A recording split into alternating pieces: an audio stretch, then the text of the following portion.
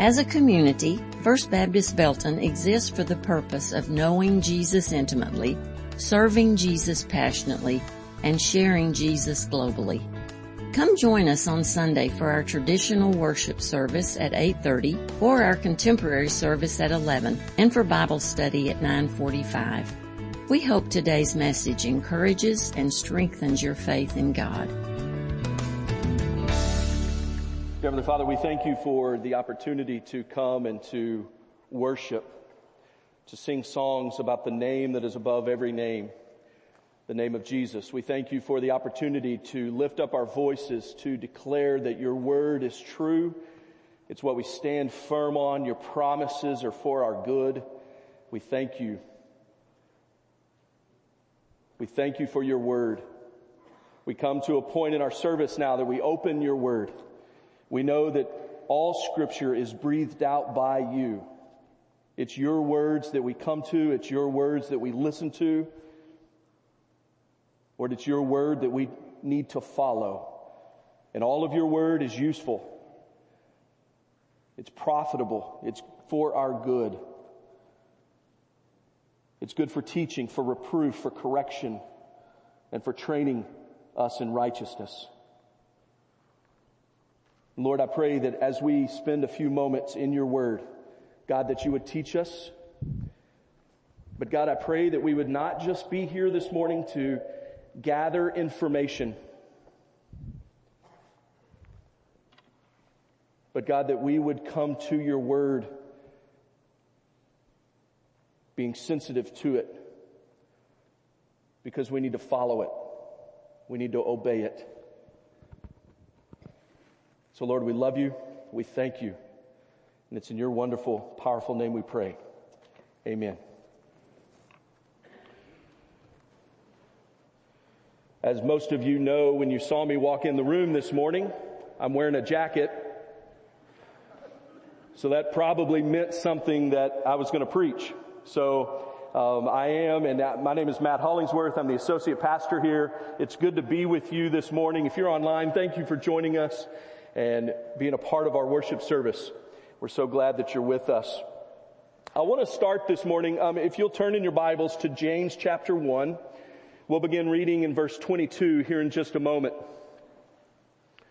James chapter 1, verse 22. I want to take you back, for most of you in this room, I want to take you back to your childhood. How many of you sitting in the audience this morning, how many of you were raised in church, or maybe you went to church periodically as a child? Raise your hand. Okay, so most of us in this room, okay? Now, so that probably means at one point or another as a child, whether you were in Sunday school or Vacation Bible School, you probably learned the lyrics to this song. Now, I'm not going to sing it because we want to start the sermon off in a good point, okay? All right? But the lyrics of this song go like this. The B-I-B-L-E. Oh, yeah. Yes, that's the book for me. I stand alone on the Word of God. The B-I-B-L-E. Now, when I was a kid and we sang that song, you always, right afterwards, I don't know if you were like this in your church, but right after that, everybody always screamed, Bible! Okay? We're not going to do that. We're not going to do that here. Okay? But the Bible, what great truths from that song, right? The Bible, it's the book for me. It's God's Word for me. And I can stand on its truths. I can trust in its promises. I can hold fast to what it declares about God and salvation and who Christ is and how I can be saved. The Bible, that's the book for me. And I stand alone on the Word of God. But here's what I've come to realize as I've gotten older. Everyone, followers of Jesus, everyone loves the Bible until it starts confronting the things they love more than Jesus. If I were to poll the audience in here today, how many of you love the Bible? We'd probably raise our hand. Absolutely, I love the Word of God. But when it comes to our obedience to the Word of God, what does that reveal about our loving it? Everyone loves the Bible until it begins to confront the things they love more than Jesus. And that's what I want to spend time on this morning, is talking about obedience to God's Word. James, his book, this whole book of James he doesn't really beat around the bush, if you will. I mean, he's very straightforward. His words are right at the point. Our staff, about a few months ago, I challenged them over the month to read the book of James, however often they could, to just get through the book of James over and over and over and over and over again. Some maybe took a little longer to read it, and then they began it again, and we just read the book of James. And he instructs us on so many different things. But I love what he says about God's Word in verse 22. Let's stand in the honor of the reading of God's Word, James 1:22. But be doers of the Word, and not hearers only, deceiving yourselves. For if anyone is a hearer of the Word and not a doer, he's like a man who looks intently at his natural face in a mirror. For he looks at himself and goes away and at once forgets what he looks like. But the one who looks into the perfect law, the law of liberty, and perseveres, being no hearer who forgets, but a doer who acts, he will be blessed in his doing. If anyone thinks he is religious and does not bridle his tongue, but deceives his heart, this person's religion is worthless. Religion that is pure and undefiled before God, the Father, is this: to visit orphans and widows in their affliction and to keep oneself unstained from the world. You may be seated. This passage of Scripture really, it breaks down really nicely. Most of what I'm going to talk about this morning, you could hear this, you could figure this out by reading this chapter, these verses. This is not anything you probably haven't heard before. But this passage really breaks down pretty easily. The first thing that I want us to notice is the instruction that James gives us. The instruction. And the instruction is very clear. Be doers of the Word. Be doers of the Word. James says that hearing God's Word without doing God's Word isn't an option. James doesn't say that hearing the Word isn't valuable. It is valuable. You hear it in preaching, that's a valuable thing. You hear it in your Sunday school classes, that's valuable. You might listen to certain preachers on podcasts. That's valuable to hear God's Word. And it's important that you hear God's Word, but that can't be the end of our receiving it. If our hearing of the Word doesn't turn into action, then we're not really hearing as the Bible expects. Now, as I was thinking about this, I remember as a young child, and if you've had children, you've probably experienced this as well, where your child heard you, but they didn't hear you as you expected. Right? Well, my grandparents on my dad's side, they had a cabin at Possum Kingdom Lake. And they would take us periodically in the summer, me and my two older brothers, to Possum Kingdom. And we would hang out at the cabin and have a great time. And my grandmother, I called her Mamaw, and she was awesome, and she always brought Starbursts. And I loved Starburst. And I would just eat Starburst the whole time because she's my grandmother, and what's she going to say? No? Right? Okay? So I just eat Starburst. Well, anyway, there's one time that my mom and my dad and my two older brothers and myself, along with my grandparents, went all together. And I was a young child. And my grandfather, my dad, myself, and my brothers, we went to the dock, okay, which is right by the water, and they began to work on a boat. And the instruction was very clear. I heard it. And it was this: Matt, while we're on the dock, do not play on the guardrails, the rails on the edge of the dock, right? Don't play on the handrails. and do not get near the water. Well, I heard it, right? And my dad and my granddad, they're down there dealing with the boat. I think something was messed up, and so they're working on the boat, and they're both down on all fours working on it. And I'm standing in the dock, in the middle of the dock, and I'm watching them. And right over here is this handrail that's just calling my name, right? So I inch over toward the guardrail. I look back at my dad and my granddad, make sure they're not looking, right? And sure enough, they keep working on the boat because Matt heard the instruction. And I began to grab the handrail and I swing and I come back and land on the dock, right? I look back at my granddad and my dad. They're still working on the boat. So I keep on swinging. Well, sure enough, later on, I grab the handrail and I swing out and I lose grip. And I splash into the water.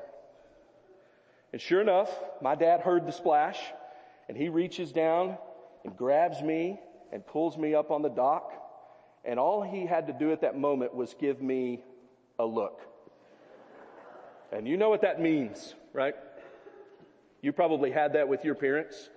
And I got that look. And I went right back to the middle of the dock, dripping wet. And I stood there until they finished working on that boat. Okay, I mean, I stood still, right? But I heard the instruction, but I didn't act on the instruction. You've probably had that happen as a parent when you tell your child something. Don't touch the stove. And what do? Touch the stove. Don't eat those cookies because they're for guests coming over. And all of a sudden you look at the platter and some of the cookies are gone. That might be your spouse. But right, they hear the instruction, but it's not the kind of hearing intended. The kind of hearing that was intended was to obey the instruction. Do as I say. It's not right hearing if we don't act in obedience. And this is what James is saying. When we hear God speak in His written word, obedience should be the result. It should be the overflow. As I was studying, I was reminded of the story in Matthew 8. You know the story. It's a great story about who Jesus is and His power and His authority. And they're on a boat. And the storm's coming. And Jesus calms the storm with His word, right? You remember the story. Great story. He calms the storm with His words. And then the disciples, they ask this amazing question. They say, who is this man that even the wind and the sea obey Him? And as I'm sitting there thinking about that story, the winds and the sea obey Jesus. How about you? The winds and the sea obey Jesus and His word. How about you? How about you after your daily time in the Word? After a Bible study during the week? During a Sunday school class where your teacher teaches the Word of God? After a Sunday sermon? After an exhortation from a brother or sister in Christ? Is it moving you to action? Now, if you look back at the text, to hear the Word of God and not to do it, James says it's self-deception. In other words, there's this false reasoning going on. As long as I'm reading my Bible, as long as I'm looking at it, then I'm okay. It's this self-deception, James says. I'm making progress as long as I'm in it. But James is basically saying that those things are well and good, but they mean nothing if you're not obeying what you hear. If you merely hear the word and not do it, there's a good chance that you might be faking a relationship with Jesus. If you merely hear the word, but you're still a slave to your passions, to your addictions, to your sinful desires, don't be fooled into thinking that you're okay, because you may not be. True faith in Jesus leads to obedience. Romans 1:5 tells us that the goal of the gospel spreading among all peoples is obedience of faith. Obedience of faith among all nations. The point is faith that obeys. Jesus says it this way in John 15:14. He says, "You are my friends," Jesus says, "if you do what I command you." We can't just read the word and look at the word and not do what it says. This is basic to being a Jesus follower. Genuine hearing expresses itself in doing. So James here he's guarding the church from self-deception. And his word guards us from patting ourselves on the back of having our theological ducks in a row, but not ever doing what God says. In other words, let me give some examples. These are only a few. We cannot say that our God is generous and never give our money. We cannot say that God is love and never lay down our lives for one another. We cannot say or champion grace and look down on others and be unforgiving. We cannot hear that people are totally depraved and going to hell and not do something about it by sharing the gospel to them. We must obey God's word. It should require action. My friends, we can't come Sunday after sermon, Sunday. We can't go to this or that Bible study. We can't attend that or this Bible conference. We can't read gospel or Bible-focused blogs, attend seminary classes, and download sermons for the drive to work and not obey. Let me be very practical for us in the future. There will be a day when a new pastor stands in this pulpit. He is not preaching the word to you for you to gather information.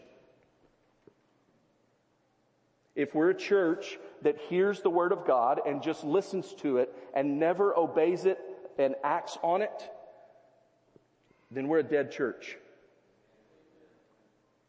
He is not standing up here to preach for information only. We need to obey the word of God. Prioritizing the Bible requires obedience. And that's James' instruction. We must be doers of the word. Well, now James helps us. If you look back at the text, he gives us two images. He gives us two images. The first picture is in verse 23. And when you read it, it really sounds ridiculous, right? It's the forgetful hearer. He illustrates the forgetful hearer in verse 23, and he says that a man looks intently at his natural face in a mirror. Now, mirrors in James' day weren't like mirrors in ours today. They were made out of polished bronze or silver, and at best they gave you this warped image. That's why he has to look intently to make out what might be out of place in himself or his face. But what's outrageous with this image that James paints is that even after looking at himself intently, he walks away without any change. Look at verse 24. For he looks at himself and goes away and at once forgets what he looks like. Now, how many of you look in a mirror and you see something on your shirt, out of place, in your teeth, and you just walk away and don't make any changes? I mean, it's meant to be ridiculous. And that's what James is saying. He's saying the forgetful hearer is foolish because he looks intently, but he doesn't do anything with it. But not only that, he cuts himself off from blessing. And this is where the second image comes from. Look at verse 25. He says, but the man who looks into the perfect law, the law of liberty, and perseveres, being no hearer who forgets, but a doer who acts, he will be blessed in his doing. So you have the ridiculous, forgetful hearer. He looks, he goes away, and he forgets. Now you have the blessed, active doer. He looks, he perseveres, and acts. And the contrast between these two pictures is between the result of their looking. The forgetful hearer, he hears the word, but he does not internalize it, and doesn't use it to transform his life. The active doer, he hears the word, he internalizes it, and uses it to transform his life. He obeys it. He does what it says. He's compelled to action. But I want you to see the result. What's the result? God blesses him. God blesses him. Now this sounds familiar to Psalms chapter 1. Blessed is the man who walks not in the counsel of the wicked, nor stands in the way of sinners, or sits in the seat of scoffers, but his delight is in the law of the Lord, and he meditates on it day and night. And then the psalmist explains what this person who delights in the law, who meditates on it, who acts on the word of God, he says he's like a tree planted by streams of living water that yields its fruit in its season, and its leaf does not wither. In all that he does, he prospers. God blesses obedience. Psalm 119, blessed are those whose way is blameless, who walk in the law of the Lord, obedience. Blessed are those who keep his testimonies, who seek him with their whole heart, who also do no wrong, but walk in his ways. You, God, have commanded your precepts to be kept diligently. Oh, that my ways may be steadfast in keeping your statutes, that I shall not be put to shame, having my eyes fixed on all your commandments. Blessed is that man. Blessed is that woman who keeps the word of God, who does what God says. Now you may ask, Matt, are you saying then that God's blessing is contingent on our obedience? No, I'm not saying that at all. The Bible does. The Bible says that. But I want to be clear on how James is saying it, because I don't want us to get the picture that this is a works-based salvation or a prosperity gospel. Notice what the active doer looks into. James calls it the perfect law, the law of liberty or freedom. What is this law? How can James talk of law as liberty? Usually when we think of law, we think of constraint, not freedom. So what is James talking about? Let's unpack this for a moment, and I'm going to try to tie it all together here in just a second.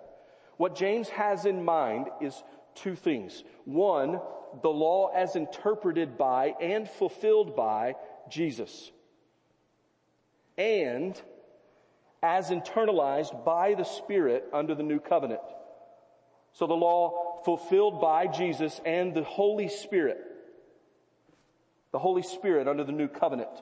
So first off, a few things. If you look through the book of James, James speaks about the word of truth that brought new birth in verse 18.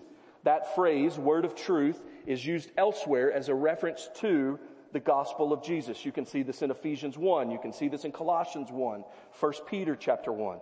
And part of that message is what Jesus did to fulfill the law, to bring all that the law promised to its intended consummation, both in the person of Jesus and in his new people. Something else you can see in verse 21 of chapter 1. James speaks of the implanted word. This language is new covenant language. Jeremiah 31:33, I will put my law within them and I will write it on their hearts.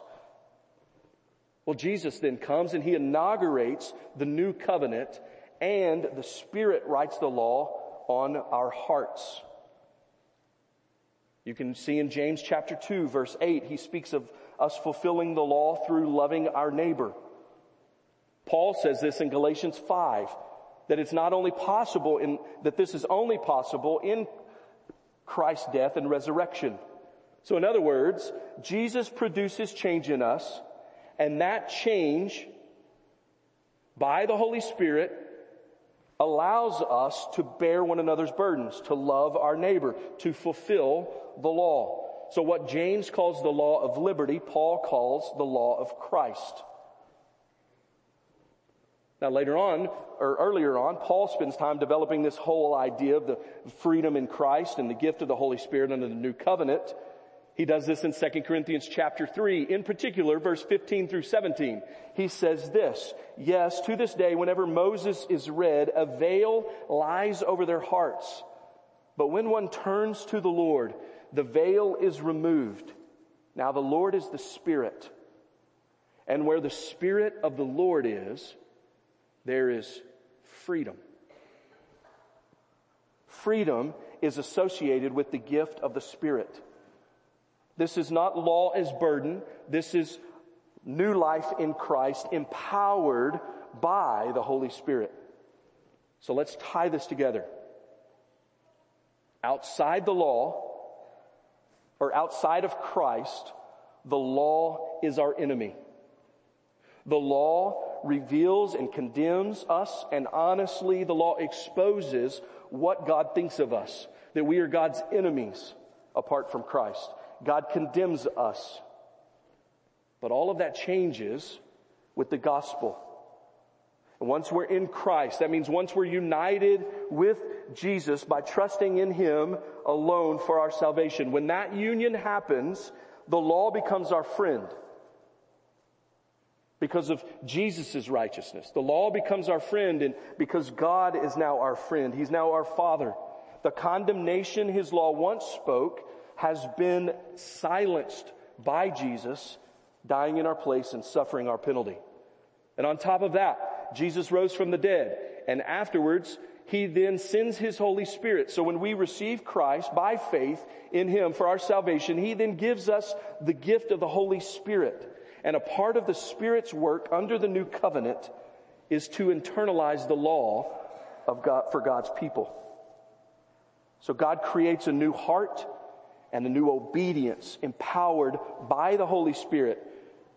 And the Holy Spirit bears witness to the finished work of Jesus Christ.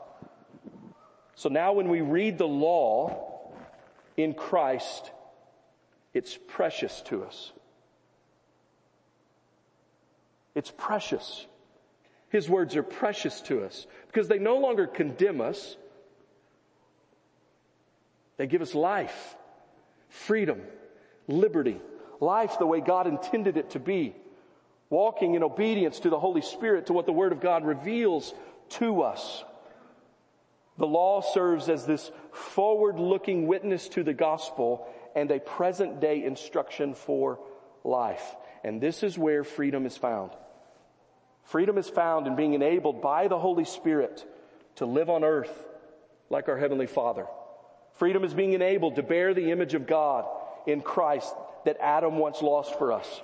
Freedom is being enabled to live like Jesus, the true image of what humanity should be.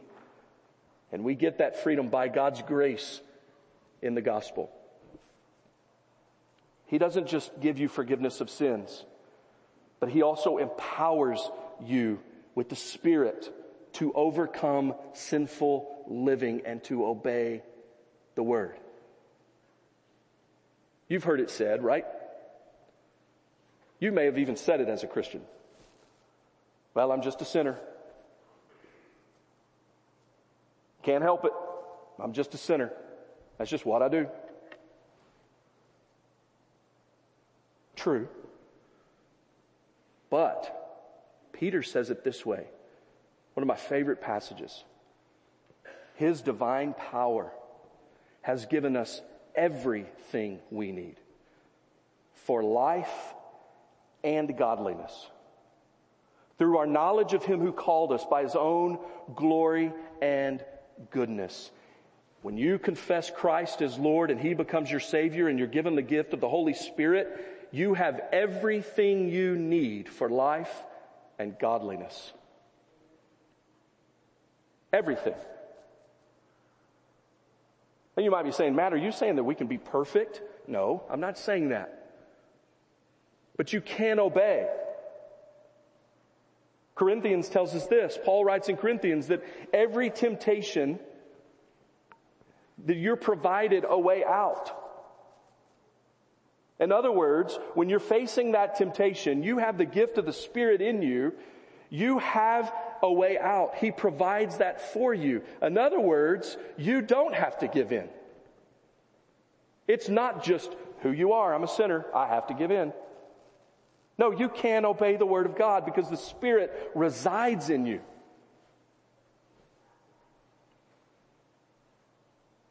It's not works-based salvation if grace is behind our doing.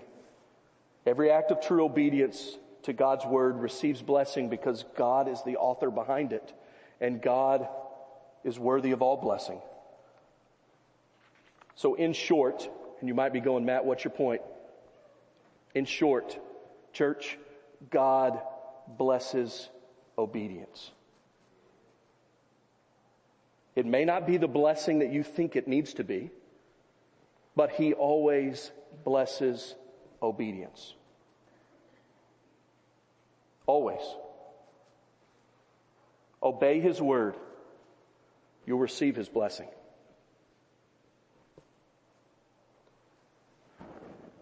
Now at this point, we might be forced to ask, well, what kind of hearer am I? Am I a forgetful hearer or am I the active doer? And here's what I want us to see is that James gives us a few ways to examine our obedience. In verse 26 through 27, he says, if anyone thinks he is religious, so James calls it religion, and I know in our circles we can get caught up and that word kind of receives a bad rap because we immediately go to the Pharisees, right? Oh, it's not about religion, it's about relationship. What James is basically saying here though is this relationship with Christ.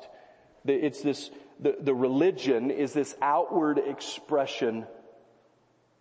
It's an outward expression. If we say we're in Christ, then our outward religion, our outward expression will be obedience. It will be these kinds of things. Now this isn't all of them, but a few. And he says this. Look at verse 26. If anyone thinks he is religious and does not bridle his tongue, but deceives his heart, this person's religion is worthless. So the first thing is a controlled speech. Notice the parallel between the unbridled tongue and the deceived heart. James is following what Jesus says in Matthew 12:32. Out of the abundance or the overflow of the heart, the mouth speaks. The tongue is a revealer of what we're really like inside. James is saying that what we say is exactly who we are. What comes up in the bucket was down deep in the well to begin with. Our speech tells the truth about the state of our soul. In other words, if the general pattern of your life is harsh words to your spouse and your kids, if it's full of gossip, backbiting, bitterness, and criticism of others, including the church, if it's full of cynical remarks and trivialities, James says you need to examine yourself. Are you in Christ? Because someone that's in Christ, they will control their tongue. I would encourage you, this is a little commercial, I would encourage you, take some time over the next few weeks or month to look through the scriptures and all the passages that have to deal with the tongue, the words, the way we speak. See what the scripture says about it. If you truly belong to the Father, the Spirit will change your heart so that your speech brings Him glory and it edifies others. I'm not saying that you'll be perfect in all that you say, but you will learn to control what you say and how you say it. Our speech matters to God. James chapter 3 spends a lot of time. He spends actually 12 verses discussing the power of the tongue and taming it. He says, out of one side of our mouth that we curse others, and out of the other end of our mouth we bless God. And he says, brothers, this can't be. We can't do that. See, when we're truly in Christ, there will be a marked difference in what we say, what we talk about, and how we control our speech. We talk most about what we treasure in here. And the way we talk reveals the one we treasure. Another thing that he focuses on, another examination is this. You'll forsake the sinful ways of the world. Look at the end of verse 27.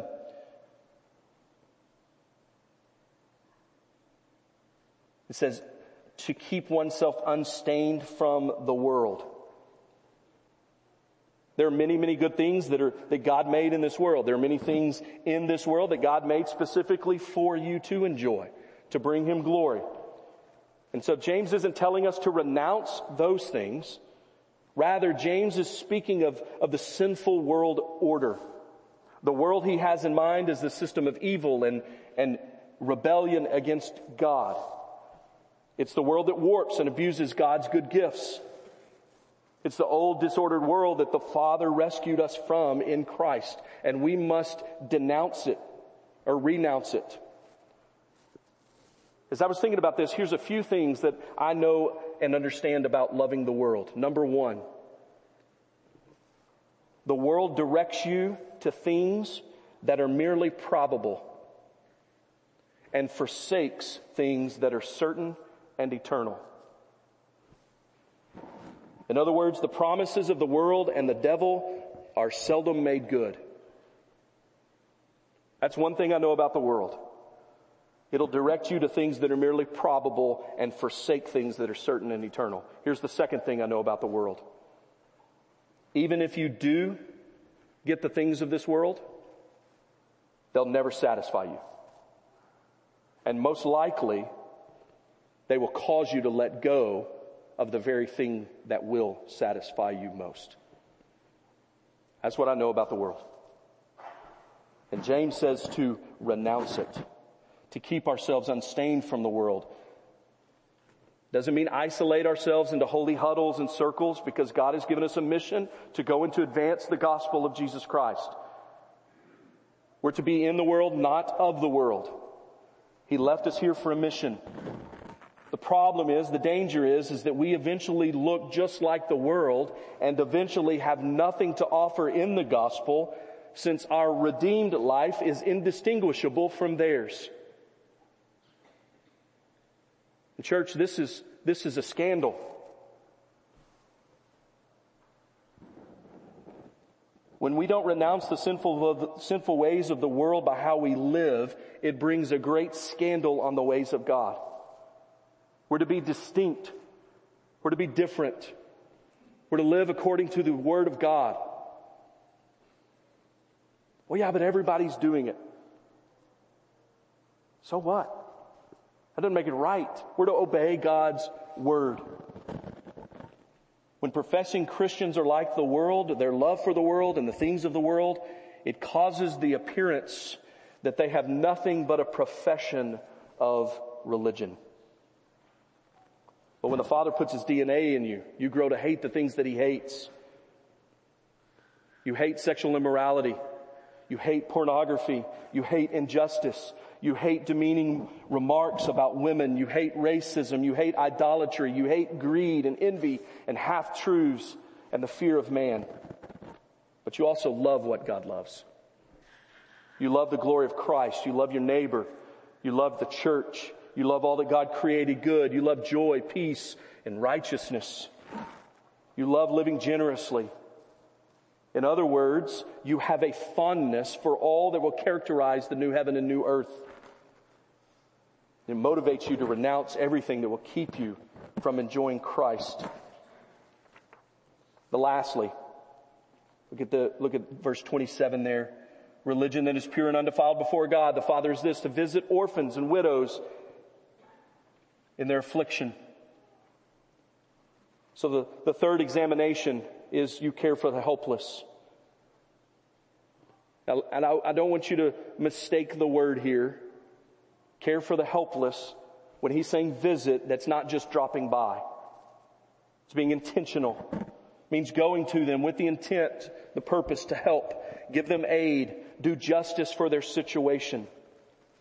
It's more along the lines of Jesus' parable of the Good Samaritan, where we make their needs our own. We call to help alleviate the distress of those who cannot pay us back. This is the overriding testimony of the Bible, caring for the helpless. All over the scriptures. Isaiah 1:17, learn to do good, seek justice, correct oppression, bring justice to the fatherless, plead the widow's cause. Isaiah 58 even teaches that caring for the helpless proved whether there was true love in God's people or whether they were just giving him lip service. And James is saying the same thing. Our religion is a charade if it shows no regard for the helpless.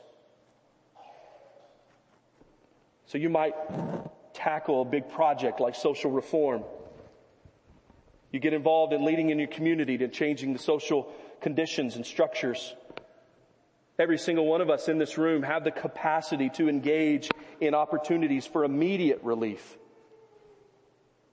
Helping and serving when our church hosts Family Promise, a ministry that helps homeless families. You can be a part of Apple Tree and Angel Tree. Volunteer to serve at Helping Hands or the Body of Christ Community Clinic or churches touching lives for Christ or Helping Hands.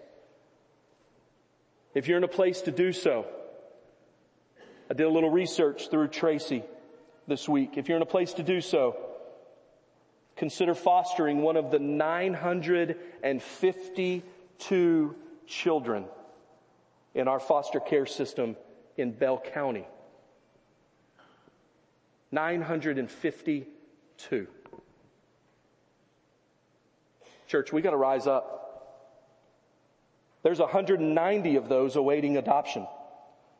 Maybe your Sunday school class or small group can collectively work together to support a child through an organization like Compassion International. Maybe you take your older children to volunteer at a homeless shelter. Maybe you and your wife work at the Body of Christ Community Clinic. Maybe for some of us, men, maybe for some of us, we become a father to the fatherless right here in our own church. We mentor, we come alongside young children that don't have fathers or may have absent fathers or dads that don't come to church and love Jesus. Not only that, church, did you know that when you tithe to First Baptist Belton, 12 different organizations are impacted that care directly for the helpless? It doesn't just stay here. It goes out and it helps. We can all do something when it comes to the poverty and orphans and widows and prisoners. There are a number of ways this could happen, but it's crucial that the Church of Jesus Christ rise up and be marked by care for the helpless and the needy. Now, I don't want you to get confused. I'm wrapping it up. I don't want you to get confused. I'm not talking about a social gospel. The gospel of Jesus Christ is our center. It is what we're built upon and no other message. But the gospel should produce in us, based on what the Bible says, should produce in us a care for the helpless. And you know why? Here's why. Because the gospel is the message of the Father loving us when we were helpless. That's what kind of God He is. Psalm 68:5, He's a father to the fatherless and protector of the widow is God in His holy habitation. This is the kind of God we have. And He came to us when we were without hope. He sent His one and only Son to aid us when we were dead in our trespasses and sins without escape. He loved us when we were unlovable. He cared for us when we were helpless. He gave Himself for us, knowing that we could not pay Him back. This is why the church cares for the helpless. This is what our Father is like, and we have an amazing opportunity to reflect His compassion to the world. So church, let's be doers of the word, not just hearers. Let's glory in the freedom of being God's children and showing the world what our Father is like in speech, in holiness, and in care for the helpless. Obedience is never obedience just for the sake of obedience. It's always to put on display the character and love of our Heavenly Father and to bring Him glory. Be doers of the word. Let's pray. Dear God, I thank you for the opportunity to come to your word. Lord, I pray that as we spend some time in reflection and thinking upon it, Lord, I pray that by your Spirit you'd reveal to us areas that maybe we've become calloused toward our sin. That there's areas of your word that maybe for some of us we've just become comfortable. And God, I pray that you would help us by your Spirit to be a church, to be a people that not only love your word, but we obey it, no matter the cost. Because God, you bless obedience. God, help us to be a church that focuses on controlled speech, that talk about the things that bring glory and honor to Jesus and edify others. Help us to be a church that's distinct from the world because we love you so much and we obey your word. And help us to care for the helpless, to take initiative, all of us, through our giving, through our volunteering, through our witness. Lord, I pray that we would be a church that are doers of the word. It's in your wonderful name we pray. Amen. Let's stand together and sing our song of invitation. I'm down here at the front. If you need to pray or you want to ask Jesus to be your Lord and Savior, I'm here. We have other pastors that are available to talk to you more about that. Let's respond to what the Lord has revealed to us through His word this morning. Let's sing. Thank you for listening.